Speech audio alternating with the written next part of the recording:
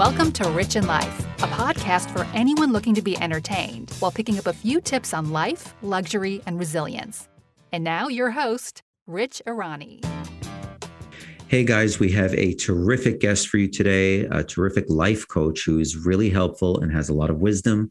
But for the sake of privacy, we have bleeped out the names of companies and people. So just wanted to give you that heads up. So welcome to Rich in Life. This is my first recording for 2022. So Happy New Year. Happy New Year. Yeah, I think that by the time this airs, most people will have given up on their resolutions. I'm sure everybody will. By the time this airs, it'll be everybody, not most people. So what better person to have on than a life coach? And I didn't want just any life coach because, we had a whole list of people. I wanted one that was seasoned. I wanted one that I actually used. And so I'm admitting that I used my next guest, who is Ellen Ades, and she is a certified life coach. And she now works for a nonprofit organization that enables women to earn and help support their families.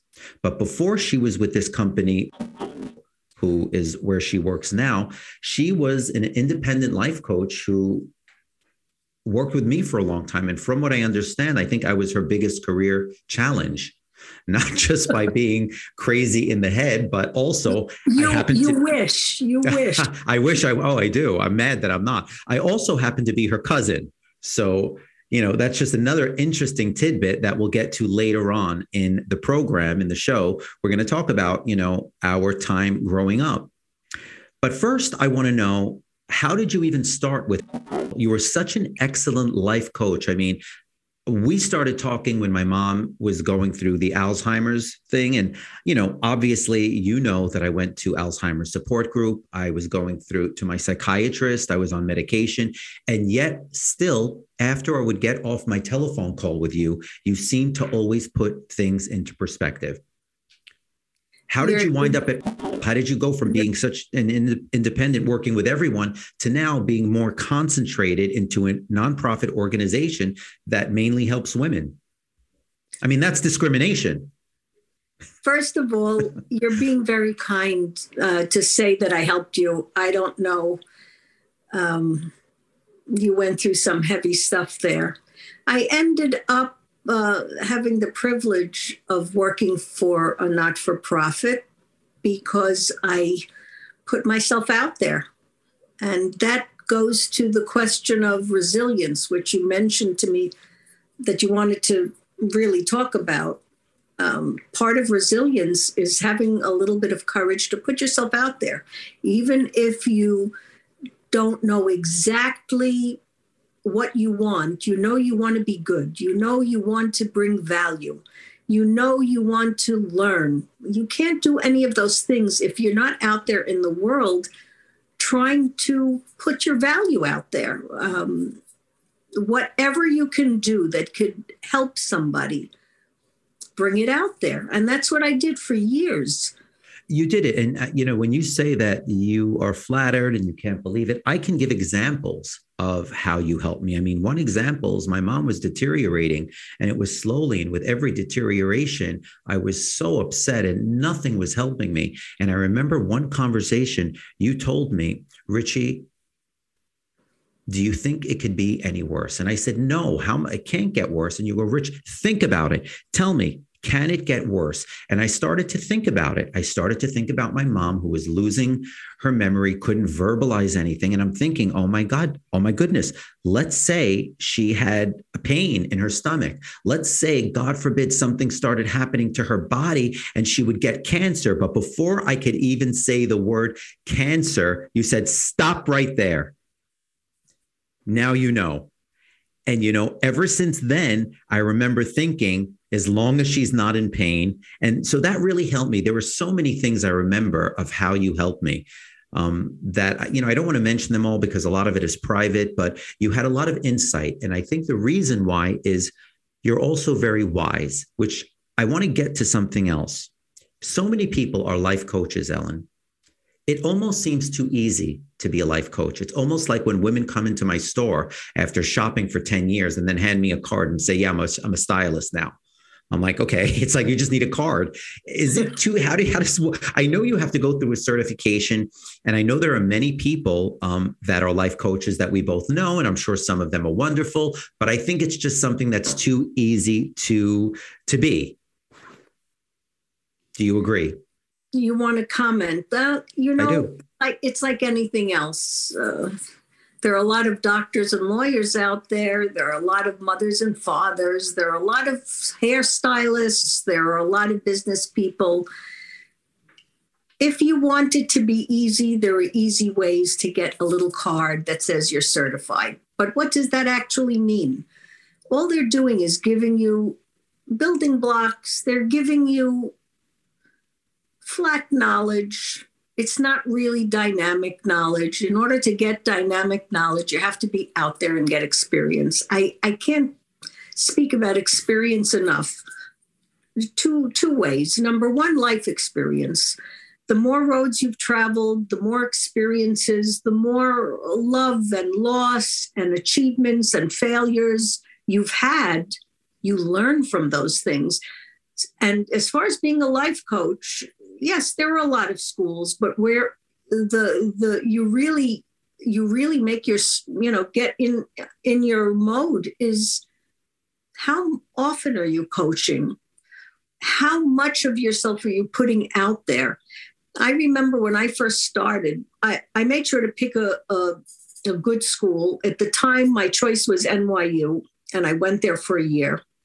And I got good advice. The program's much different now, but I got great advice. And the advice was to follow the science. Don't follow the touchy-feely woo kind of stuff. So I followed the science, and I learned other things. I studied emotional intelligence. I studied neuroscience a little bit to understand how everything works. But I took any job I could. There are no life coach jobs. I mean, if you type in life coach now, you'll get 14,000 hits for jobs. When you click on the job, you're basically being a caretaker. You're being, they're not really life coaching jobs. It's just a buzzword. But I knew that I needed experience. I knew I didn't know anything after I graduated from that program. I knew about life. I had raised 4 children. I'd gone through a lot of different things, but life coaching, what was it? What was my value out there? I knew I was good at nurturing people, but life coaching isn't about giving advice. Life coaching is about collaborating with a client to go through a process so they could see everything in front of them. So can you explain? I'm sorry to interrupt, but I really want you to explain it kind of in layman's terms. What exactly is a life coach? We know what a psychiatrist is. We know what a psychologist is. One dispenses medicine, one doesn't dispense medicine. Then there's the therapist. What exactly is a life coach, and where do they fall?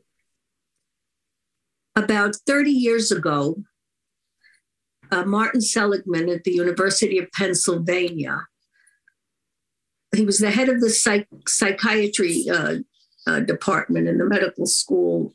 And I think it was the medical school, but he came up with this brilliant idea. He said, psychology and psychiatry has been based on, let's find people who are not well and make them well.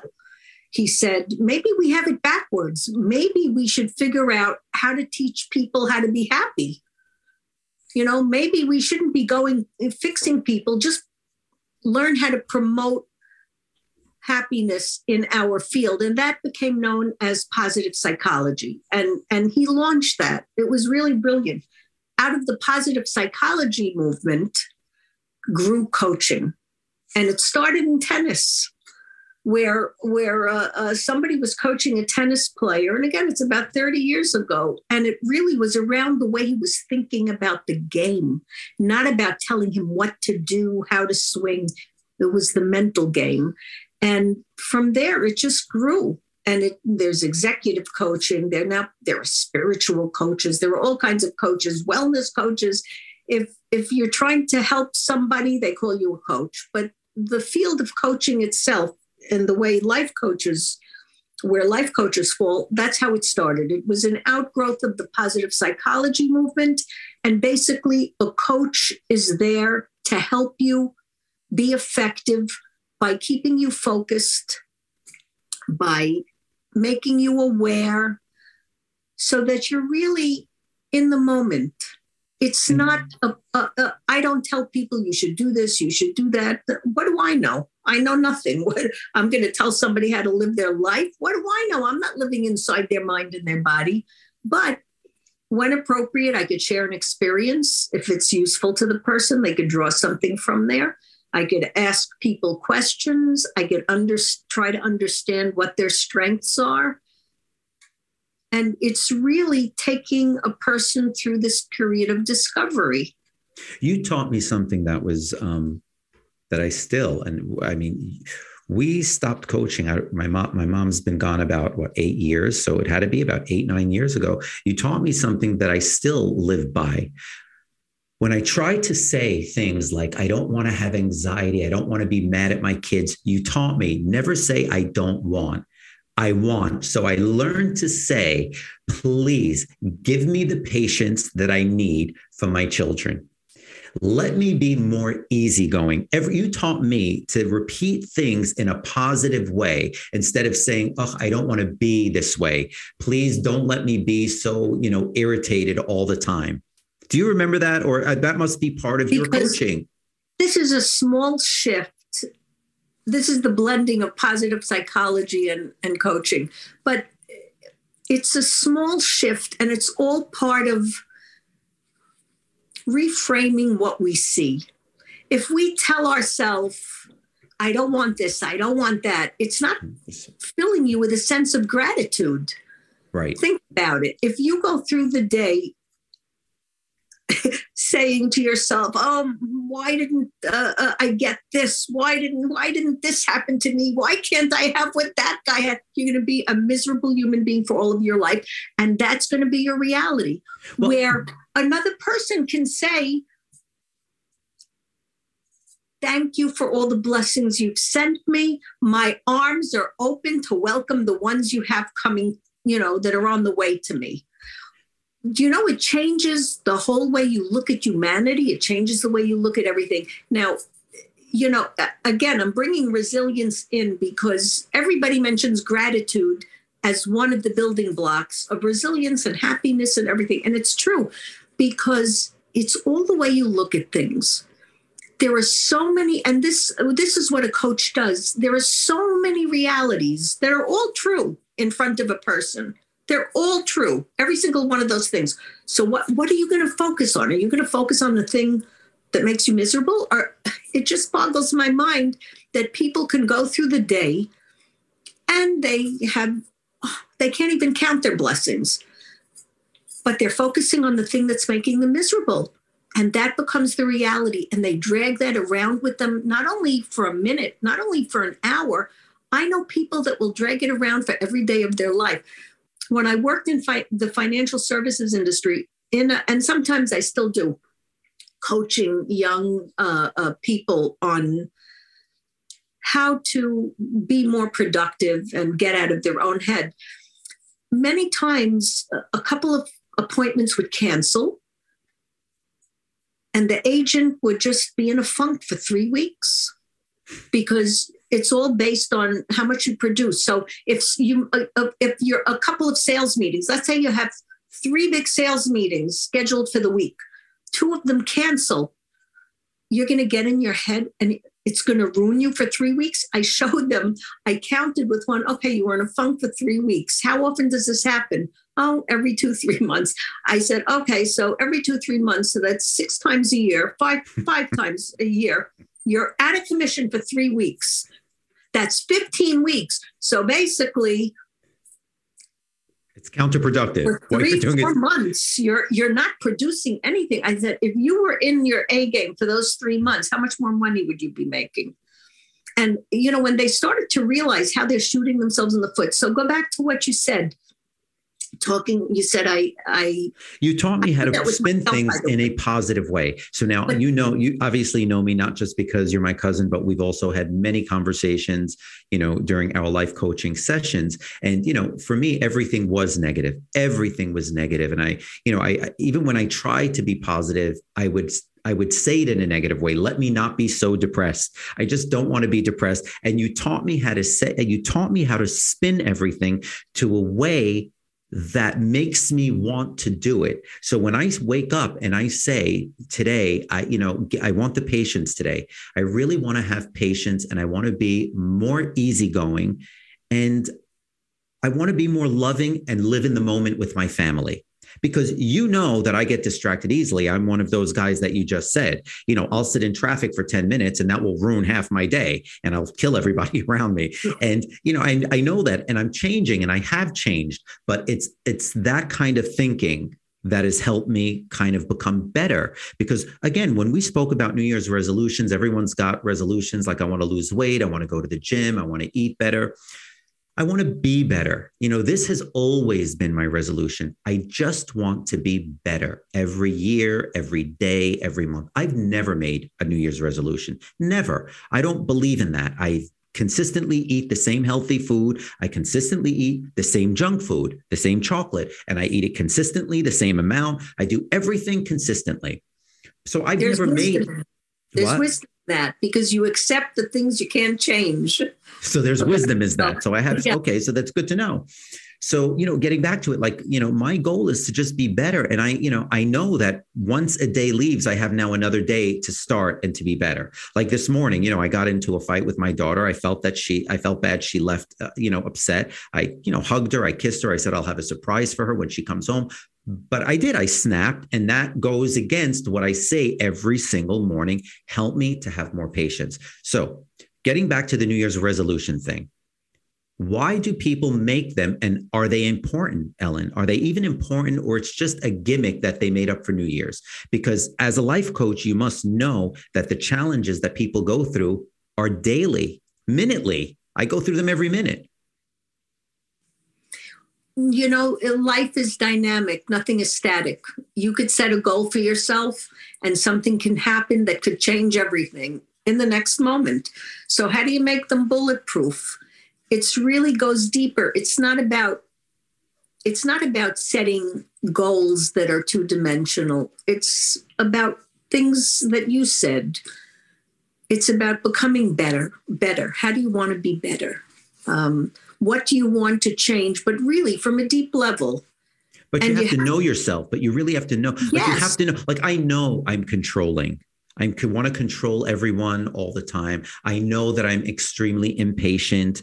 I know. So when I ask for patience. Thank God you have such a charming personality and a good sense of humor, because otherwise people would have nothing to do with you. But I don't want to have anything to do with me. I look in the mirror in the morning. I'm like, oh, fuck you again. I'm like, I don't know how to get away. I'm sick of myself because I can't get out of my head. That's part of the problem. So it's funny, like people that have New Year's resolutions or want to make them, I know it's a gimmick, whatever. The thing I tell them, my advice is set the bar so low that you won't fail. Say this year, the whole year, I want to lose 5 pounds.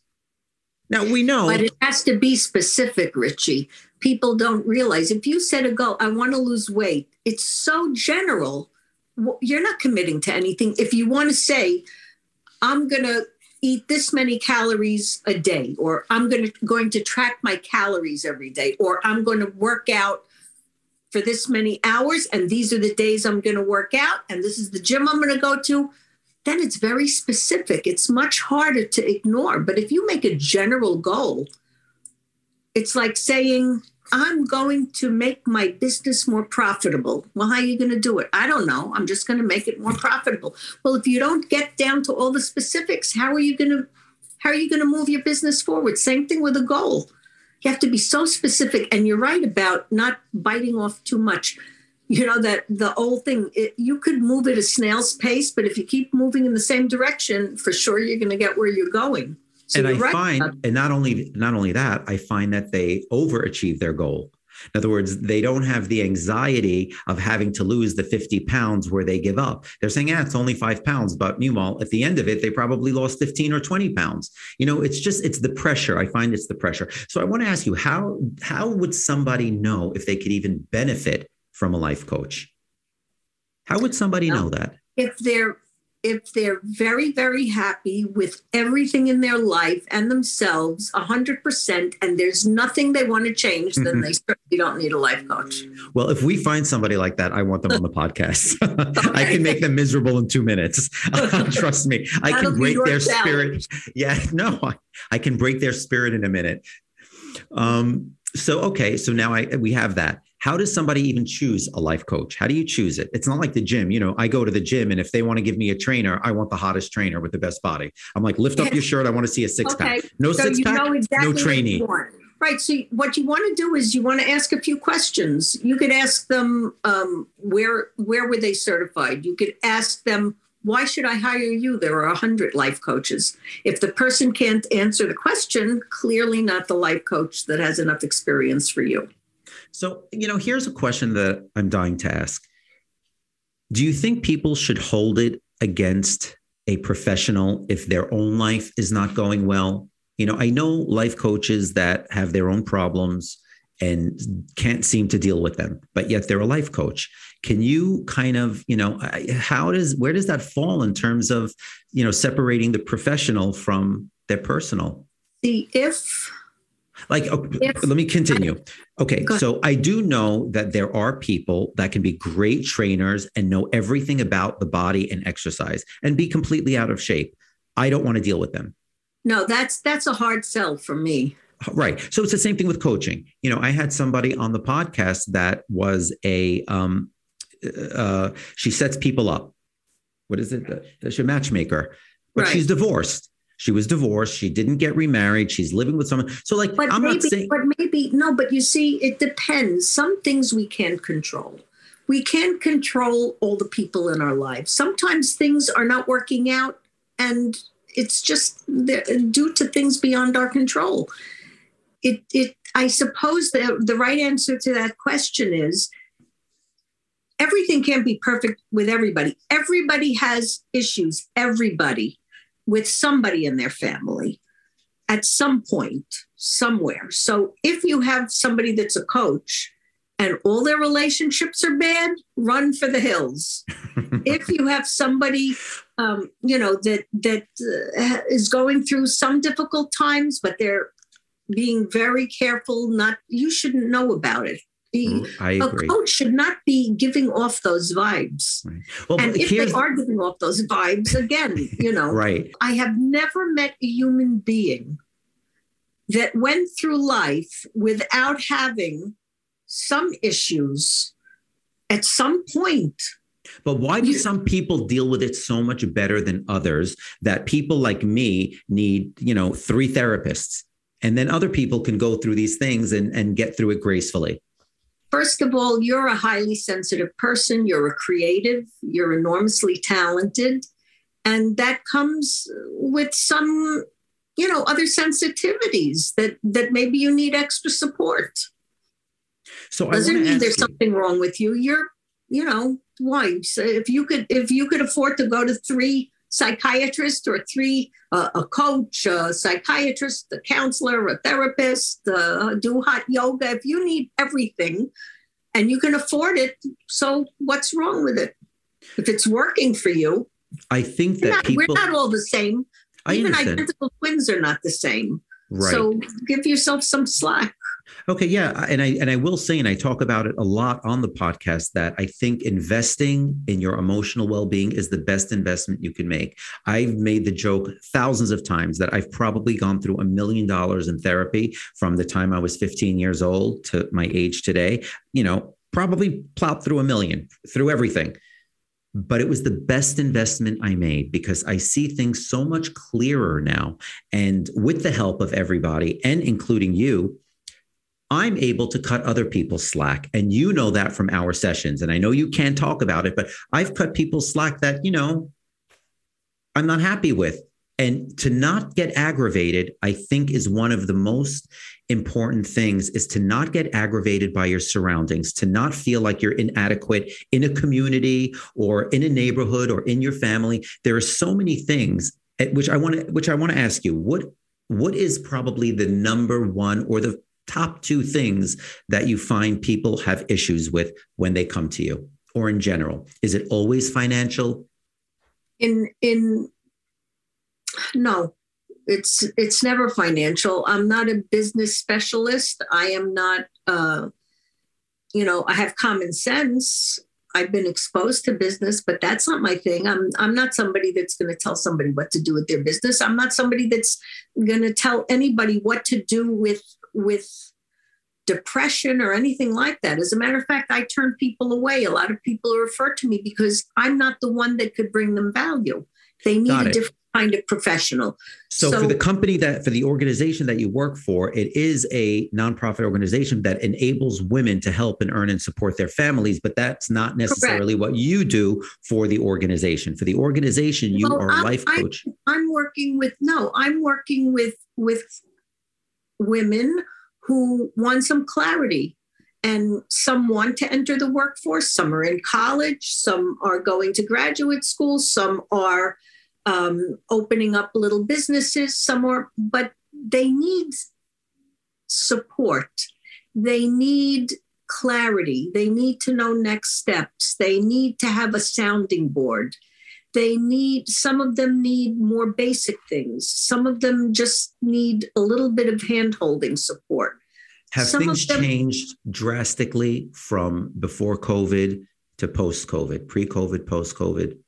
I think it's changed for everybody in the world. I'm saying for you as a coach, a certified coach, because, we both live within the same community and we're cousins. So we know what's going on. I mean, between the polarization and the division of this country, and, people are succeeding, people are falling through the cracks due to, the economy, and businesses are closing, and it must be very hard for people. What seems to be the biggest issue you're hearing about? The biggest issue is how to earn a living and raise children and be a wife, and do it in a way that that will honor the other things in my life. I'll tell you, every single person I've ever coached, some personal part of their life will come out. They'll ask an opinion or something. And because people are human beings, and if you're good at establishing trust with somebody, which is a hallmark of a good coach also, they're going to open up a little bit. And you have to know how to react to those things. But the biggest challenge is how to reinvent yourself or how to start. And it also goes back to resilience. Could we talk about that for a minute? Because I know that's something you've always told me as well, resilience. So let's talk about that. Tell me. Talk about it, because especially now, you have to be resilient. What does resilience mean? Resilience means that you're able to embrace change and keep moving forward. So how does somebody do that? It starts from the time you're a child. If you had parents that did everything for you, chances are no matter what you're presenting to the world, your resilience is untested, and it's a little scary when you're faced with something in life for the first time that you'll have to rely on yourself because you never did anything for yourself. It was all laid out for you. And this has nothing to do with economics. You could have money, you could not have money. When a child is little, how do they build confidence? And you know how important confidence is, because if once you get to be a teenager and you're facing peer pressure and all kinds of bad decisions, if you're not confident, you're going to go with the crowd. So if the crowd's using all kinds of drugs, you're going to use all kinds of drugs, or you're going to use alcohol, or you're going to use something else. How do you build confidence in children? You have to let them fall down, because they're going to bounce back up. You look at a baby will fall down literally when they're learning to walk 1,000 times in a day. Do you see them stop for a second? No, they literally bounce back up and they start running again. And you're looking at them and your heart's going to fall out of your chest, because you know the speed they're going, they're going to fall smack on their face. But you have to let them. They're going to fall, they're going to learn, they're going to get better. And then they're going to get better, they're going to feel confident. When a child feels like they're part of the family, They're part of the decision-making process, that they can make a difference in their own life. They feel confident. They don't feel helpless. They don't feel anxiety-ridden. Look, today, kids are so depressed. Look at the world. People are depressed. They're anxiety-ridden because nobody likes to feel like they can't control the future. Like they don't know what's going to happen next. They don't know what to expect. But if you raise a child to learn that, look, we don't know what's coming. We know the sun's going to rise tomorrow. We know that you can think for yourself. We know you have two hands. We know you can figure things out because you're smart. That calms the child down. So the child's 4 years old. Child learns to make their bed. Do you know how that builds confidence in a child? If you're doing everything for your children, you think you're doing them a favor? You're not.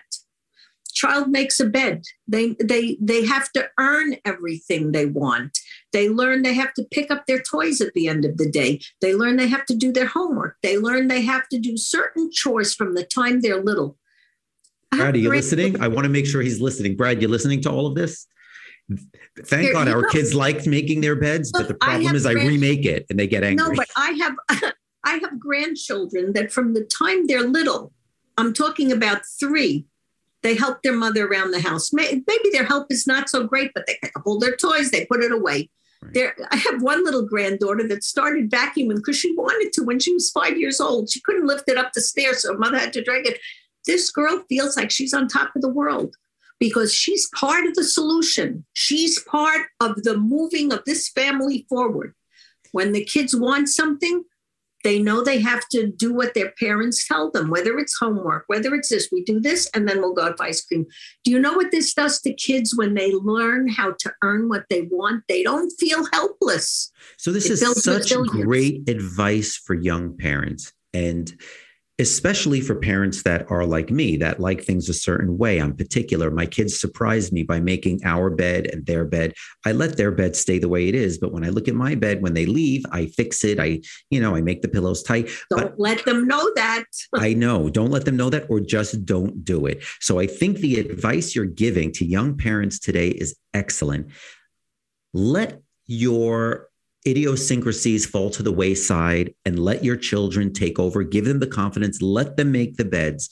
Let them do things, even if they're not doing it so great and you're a little annoyed. Just deal with it. And when they leave or go to sleep, that's when you maybe want to go over what they did. You could, or sometimes you could leave it the way it is and do it with them. But it empowers a child, and that's the beginning of resilience because the child develops confidence. And then the business about, earning money. Children can earn money for doing chores. Why should they be given? And again, I see parents that are under financial stress that do everything for their kids. I see parents that have money and know how to teach kids. I agree. It's not a money thing. No. It's a controlling thing. It's a mindset. It's a controlling. Our job as parents is to teach our children how to work, how to swim so they don't drown, how to be good people. Well, how do you accomplish that? How are you able to develop children that are going to grow up into this world with all the uncertainty? Things are changing faster now than they ever did. So if you can't make friends with change, and that's really counterintuitive because our brain's designed to want the same thing to happen again and again. So how do you change that? It's really, it requires creativity, but children have to learn to believe in themselves, to have confidence in themselves, to understand that they can't control the world. But when something happens, they have to make a decision on how to handle it. And you go through this this is when you talk to your kids at the end of the day. What happened in school? What did it make you feel? Well, what did you do about it? What were your choices? Talk about feelings with children. Parents, sometimes don't do that. Sometimes they do, but that's resilient. And also, you can tell your children whatever you want, but what you do is going to have the biggest effect. So children are obsessive about watching their parents. Yes. So you could talk a good game, but if they watch you and see you muttering and bickering under your breath or being miserable all the time, that's what they're going to absorb. That's what they're going to take in. I don't care what you tell them. But what do you do with parents that are not resilient themselves? Listen, we both know. They What? have to become better. Okay. I'm not saying everybody could be the same. Everybody can't be, Miss Goody Two Shoes. Everything is No. wonderful. Okay. So I want to throw examples. I know girls that are very unhappy with their weight. They are weight obsessed, body obsessed. They have children. It's hard to give that kind of attention to children and, make them feel so good all the time when you're so obsessed with your own weight or your own body image. But you have to get your act together. You're the adult and they're the children. They have no choice. They have to be your top priority. One of the interesting things I found when I became a parent so many years ago was I found it made me a better human being because I had to become better. I had to become better in everything. My character, my consistency. I learned very early. I had to back up what I said. I couldn't say one thing and do another. It made me a better person. I remember, and this is famous in my family, once my husband traveled, may he rest in peace, a lot, and for many years. So for those years, I was alone with them a lot, and I had to discipline them, and I had to take care of everything. And once it became really difficult to get them to go to sleep on time, and I would be exhausted by the end of the day. So once I said it, and they said once too often, no, just 20 minutes more, no, just a half. So I said to myself, no, it has to stop. And I told them, there are going to be repercussions for this. I don't know exactly what it is, but I'm telling you. So I thought about it for a day. I told them, remember when I told you to go to sleep and all of you wanted to watch TV for a half hour? I said, well, I'm taking the TV away for 6 months. Wow. I had to back up what I said. I didn't tell them the punishment right away because whatever leaves my mouth, I'm going to have to do. So I had to think about it. I not only took away their TV, I took away my TV. We had 3 TVs. But for 6 months. Are you really telling me you did it for 6 months? You didn't fold? Wait, but let me tell you the result. And I want to tell you, this is how you make yourself a better person. It changes you. I took the TVs. In those days, you didn't hang them on the wall. They were boxes. So I took them, I locked them up in the attic. It Who made carried them? Your life. I carried them. They were small. And I'll never forget, they couldn't believe it, but I became more relaxed. It was difficult in the beginning. I didn't watch the news. I couldn't watch any programs. There were no computers. No, but what were they doing? Weren't they running around fighting with each other? That's what my kids do. When they're not watching TV, they're tackling each other. But they were involved. You read a book. Reading became a big thing. I read to them every night from a book. They had homework. By the time they came home from school, they were so exhausted. But by month 4, when are we going to get the TV back? I said 6 months, 6 months, 6 months. So they started to count down. And when the 6 months were up, I said, okay, I gave them the date. I brought the TVs down and I told them, if you ever hesitate when I tell you it's time to go to bed, we're going to get rid of the TVs. So after that, when they're watching TV, and I had a specific bedtime, and by that time they had to be in bed. They got what more time? or less an hour of TV. It was 7 o'clock for the younger ones and 7:30 for the older ones. The first time, and from thereafter, I didn't even get a word. I said, if I tell you, the kids flew off that sofa, they turned the TV off and they ran to brush their teeth and get into bed. And that was the case for the rest of their growing up. And my credibility went to the moon. After that, and that was, my oldest was 10, 11. So they were all little. Maybe he was 12 and the littlest was 5. After that, when I said things, boy, did they listen. They knew if something came out of my mouth, I didn't just throw out a punishment.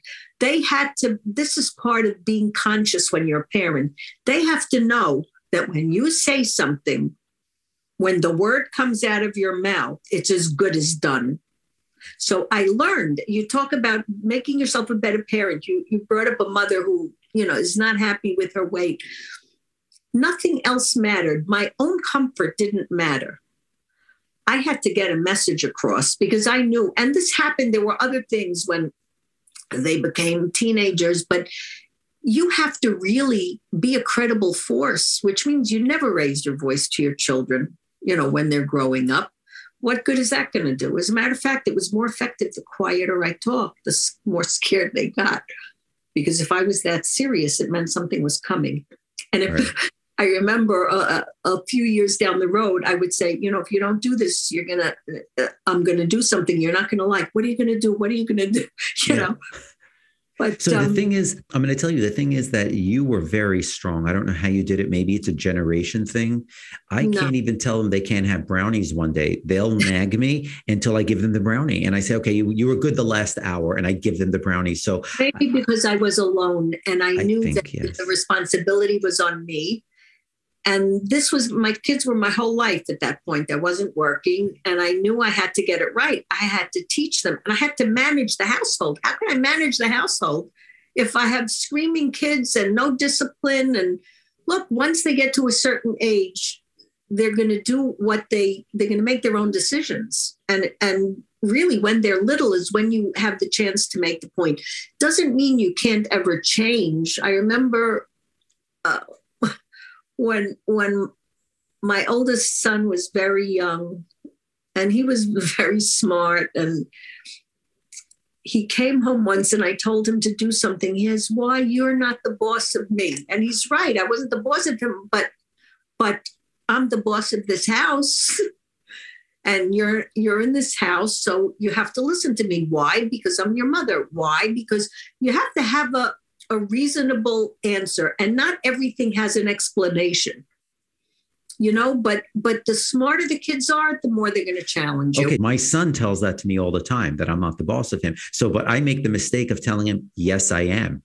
So I guess what I'm supposed to say is you're not the boss of him. You're his guardian. You're his parent. You're his father. Say, I'm your father. I'm not the boss of you, but I can make the rules. Right. Do people know how hard you had it growing up? I mean, you did have it easy. Not growing up through your marriage. I think that going to Puerto Rico. Did you live in Puerto Rico? I don't look at it. I had challenges, but I didn't. I remember once one of my cousins told me, "Oh my God, you've had such a hard life," and I was fighting with her, and I was telling her, I didn't have a hard life. What are you talking about? I did not have a hard life. I said, I have 4 gorgeous children. I was married to a good man. I said, who doesn't have issues coming up? I've been blessed with everything good. See, that's the ideal life coach to me. That is the ideal because,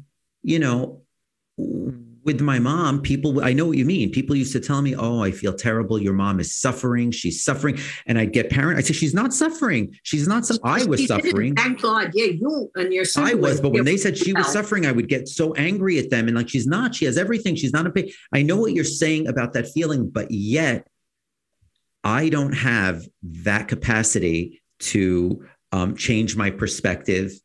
I don't so easily. It's a habit, Richie. It's a habit.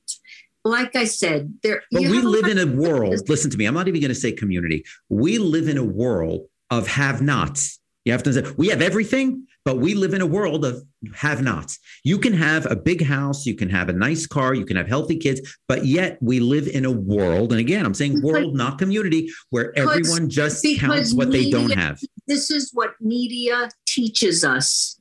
This is why I don't partake. I do what I have to do.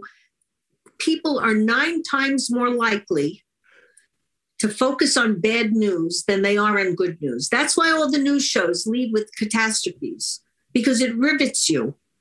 It's a fact. It's a scientific fact. We're attracted. It's a part of our survival instinct when we pay attention to threats. So if you hear bad news, you focus on it. But what is it doing? Looking at all this bad news. That's why do you think Facebook Meta has the algorithm so that it creates divisiveness online? Because people engage more, they stay on there more, and they own you. It's the negativity. So knowing you're being manipulated, you're not crazy. It makes you the more you engage in Instagram, Meta, YouTube, whatever it is, and politics, it's playing to your worst inclinations. Your worst. It's making you negative. It's making you angry. It's making you anxiety ridden. It's killing all the good possibilities you have to enjoy life. And it's saying, no, here, let's build up your negativity. Let's change your attitude. And that's what it does. So now all the kids are all on, they're online, they're streaming, everybody in the world is reading all this stuff, and you're being manipulated. So if you don't want to be manipulated, if you really want to start making observations about the good things. Whatever you focus on is going to grow in your life. If you focus on the good things, it's going to grow. Okay. But now I love what you just said, because it is very true. I mean, we're so divided, everyone, between the mask mandates, the vaccine mandates for children, everyone now is arguing about everything, and everyone has such a strong opinion on everything. What advice, and you're a wise woman, which is why I'm asking you this, because you basically just answered it, but I'm going to ask it again. How do you get people to come together? How do you advise people that may have family members or friends that differ from them so much that they can't even have a conversation? They can't go out to dinner. They can't socialize. There's always a commonality. When you enter a room full of strangers, I already feel this is going to be the best advice I'm going to get. Continue. There's always a commonality. It doesn't matter. You could be from two different sides of the world. You cannot speak the same language. Find a commonality, because we all have it. As I said, we tend not to focus on it. We used to be, as a country, Americans, we always wanted what's good for the country. We all held common values, whether it's home, hearth, being patriotic, now all those have been broken down. People are screaming at us that there's no such thing. Nothing exists. It's all part of the same tech world assault on let's focus on all the negativity. So we see negativity not once at night with the nightly news. We see it 24/7. If we want to... Because what you're saying to me is we see it 24/7 because it pops up on people's phones. We're being manipulated. They can't help, right? They can't help but pick up the phone and see what the phone is telling you. And not only that, it's everywhere, and it's 24/7, and it's deliberately, the algorithms and the news and everything that's being put out there is deliberately put out there to be negative, and it skews your view of the world. So the first thing I would tell people is let go of technology a little. Use it for work, but know what it's doing to you and shut it off. Second thing is start focusing on what you have in common with somebody, because there's always something. I've had instances in my life where I didn't speak the language. I had nothing in common with the people. I always find something. There's some human thing that you have in common with. It's a very powerful thing when you think about it. So, okay, what you're saying is so gracious. If we could all learn to be a little bit more gracious, especially me, because, a huge part of my platform here on this podcast is putting your best foot forward. And I'm always trying to be better. But yet I find it hard to find the commonality. I always want the commonality that we have in common to be what I want it to be. You know what I'm saying? You're shaking your head. It's not going to be that. So you have to find the commonality, whatever it is. And come from a place of generosity. You can't hold it against people for being what they want to be. Yeah. You can be what you want to be. It's very hard because, I had a conversation with somebody yesterday, and, I'm a very big believer, and you know this about me, I don't talk politics a lot on the show, but I do believe America should come first, as every other country puts their country first. America should come first. That's not to say that we shouldn't help other people, but I think we need to take care of the people that we have first and then go back for the other people. Spend the money on all the homeless people on the streets instead of, spending money on people that are not even, that are here illegally. So, when I even try to, have that conversation, I get by some people shut down or vilified. And, I guess my question is, how do people get so brainwashed that they will choose somebody else over themselves? Because that's what it comes down to me. It's like saying, I'll choose somebody else's family before I choose my own family. I'm choosing another country before I choose my own country. That might be above my pay grade, but I think people have lost perspective. I feel very sad when I see that people can't have a discussion. When I was a young woman, my 20s, my 30s, even in my 40s, I would love nothing better than to exchange ideas with somebody, especially if it was somebody that believed completely the opposite of me. And it invigorated me and it invigorated the other person. I used to have these discussions with some of my cousins. I used to have discussions with people at work. I used to have discussions. It was safe to do it. Yeah. And that was what was so great. Everybody could have an opinion. A wise man once told me he never discusses, and this was many years ago. This had to be maybe 15 years ago. He said, I never discuss politics or religion. He was an old man.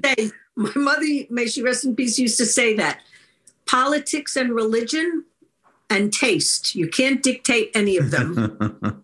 I know. That's the one thing. I dictate all of them. It's terrible. Not really religion, but sometimes you want to have a conversation. You want to exchange ideas and have a conversation with someone, but it becomes so divisive that it's just easier to not have it. Maybe this day and age. Well, no, we can't stop talking to each other. That's terrible. Maybe certain permissions could be asked. If I see that somebody doesn't have the bandwidth to have an open discussion about politics, I don't discuss. I have to have clear signs from the other person that they can handle differences of opinion. Right. I'm not threatened if somebody believes differently than me. I'm perfectly fine with it. I like to argue on the merits of something. I like to bring examples, but not everybody can do that. Right. You see, that's also wonderful about you as a life coach. You're very accepting of everybody and what they believe, and everything is okay, but you need to be able to have a conversation and respect everybody else's. But if we can't do that, what are we? If we can't have a conversation, if we can't communicate, if we can't, sometimes people have had a positive effect on me. Sometimes I've learned things in discussions. If you don't talk to people and share ideas, how can you grow as a human being? How can you learn things about other people? One of the things that fascinates me, and I remember a psychologist told me, oh, that's so interesting. I said, every single person is different from the next person. There are no two people in the world that are exactly alike. And again, science proves that. They did experiments with identical twins, and they had them use computers for 6 months. Each one had their own computer. And when they switched computers, have computers learn what you do. They had trouble with it. Now, they were identical twins. It was a fascinating study, but it shows you the brains of the identical twins were different. Who did the studies? Was it Hitler? I think, no, Stanford University, or it's a famous study. Okay.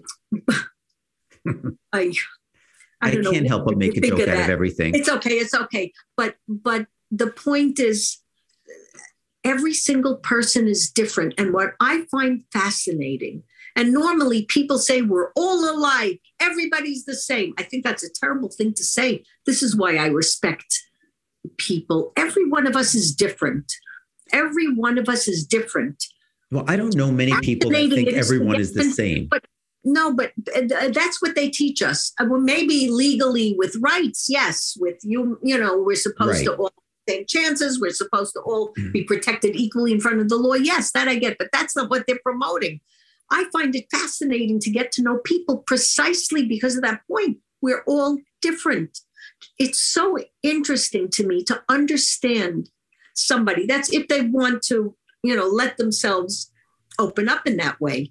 I find people fascinating, and I have to respect it. I have to respect the differences between people, how we're all so different. And some things are not predictable. That's why artificial intelligence still has trouble. They can't replicate the way a human being would react, because a human being can consider 100 things at one time, and make a judgment call. People are fascinating. So that gives me more patience, I guess, because I respect the differences. I might think one thing in my head, but I'm not in that person's head. I have to listen to them. I think also part of the gift you have is picking up the intuition of knowing people. I think that you pick up on knowing people a lot easier maybe than other people, because I've been through a lot of different, therapists and psychiatrists and coaches. Granted, you're my cousin, but still you know what I was thinking. You knew how I felt. Your intuition was very good. I talk about it on the show too, that Brad and I went for couples counseling many times, and we found one who completely, in the very first session, completely understood our cultural backgrounds and how that's interfering. And we never even thought of it because we were already together for 7 years. So now she's bringing it in. And why is this now an issue? And, she's not probably, I know for sure she's retired now. Arlene Novak, she was actually an excellent couples therapist. And she helped us a lot. But I find that you have that intuition that is a gift of kind of, summing people up. Maybe because I've met a lot of people, but maybe because I'm very interested. It's not passing to me. I'm very interested in getting to understand the person I'm speaking with. Maybe that's the difference. It could be. So before we wrap it up, because, we do have to go, but I want to tell people, we are first cousins, your mom and my dad, brother and sisters. You're older than I am. I remember after my dad, what? Much older than you. Much older. Well, you don't look it. But I do remember you coming over, and what people don't know about you is that you have a beautiful voice and you play the guitar so beautifully. And I'll never forget one of the songs you used to always sing, because it came out in 1974, which ironically, my dad died in 1974. And the song of that time was by Janice Ian, was at 17. The song at 17, it was on the radio, and you used to come and you would sing it so beautifully, and you'd come with that guitar, and, you did it for years. The fact that we didn't have a father, and suddenly you and even your brother, but it was you most of the time, would always come and visit us and play the guitar. And I remember on Sunday nights, we'd be watching the Carol Burnett show. You'd pop in. And at one point, we knew you were coming. We'd look forward to it. And you'd come with the guitar. And I have to say, you were always really very comforting. And I think that based on what I know about you, you're the real deal. When you coach based on what you really believe in, because you took care of these young children. It wasn't just me. I was 10, Rachel was 6, and Simon was 11. And you would come over every Sunday night and you'd play the guitar. We'd even see you on weekends. And it was great. I just wanted to reminisce on that. I was older than all of your siblings. I remember babysitting for your older brother.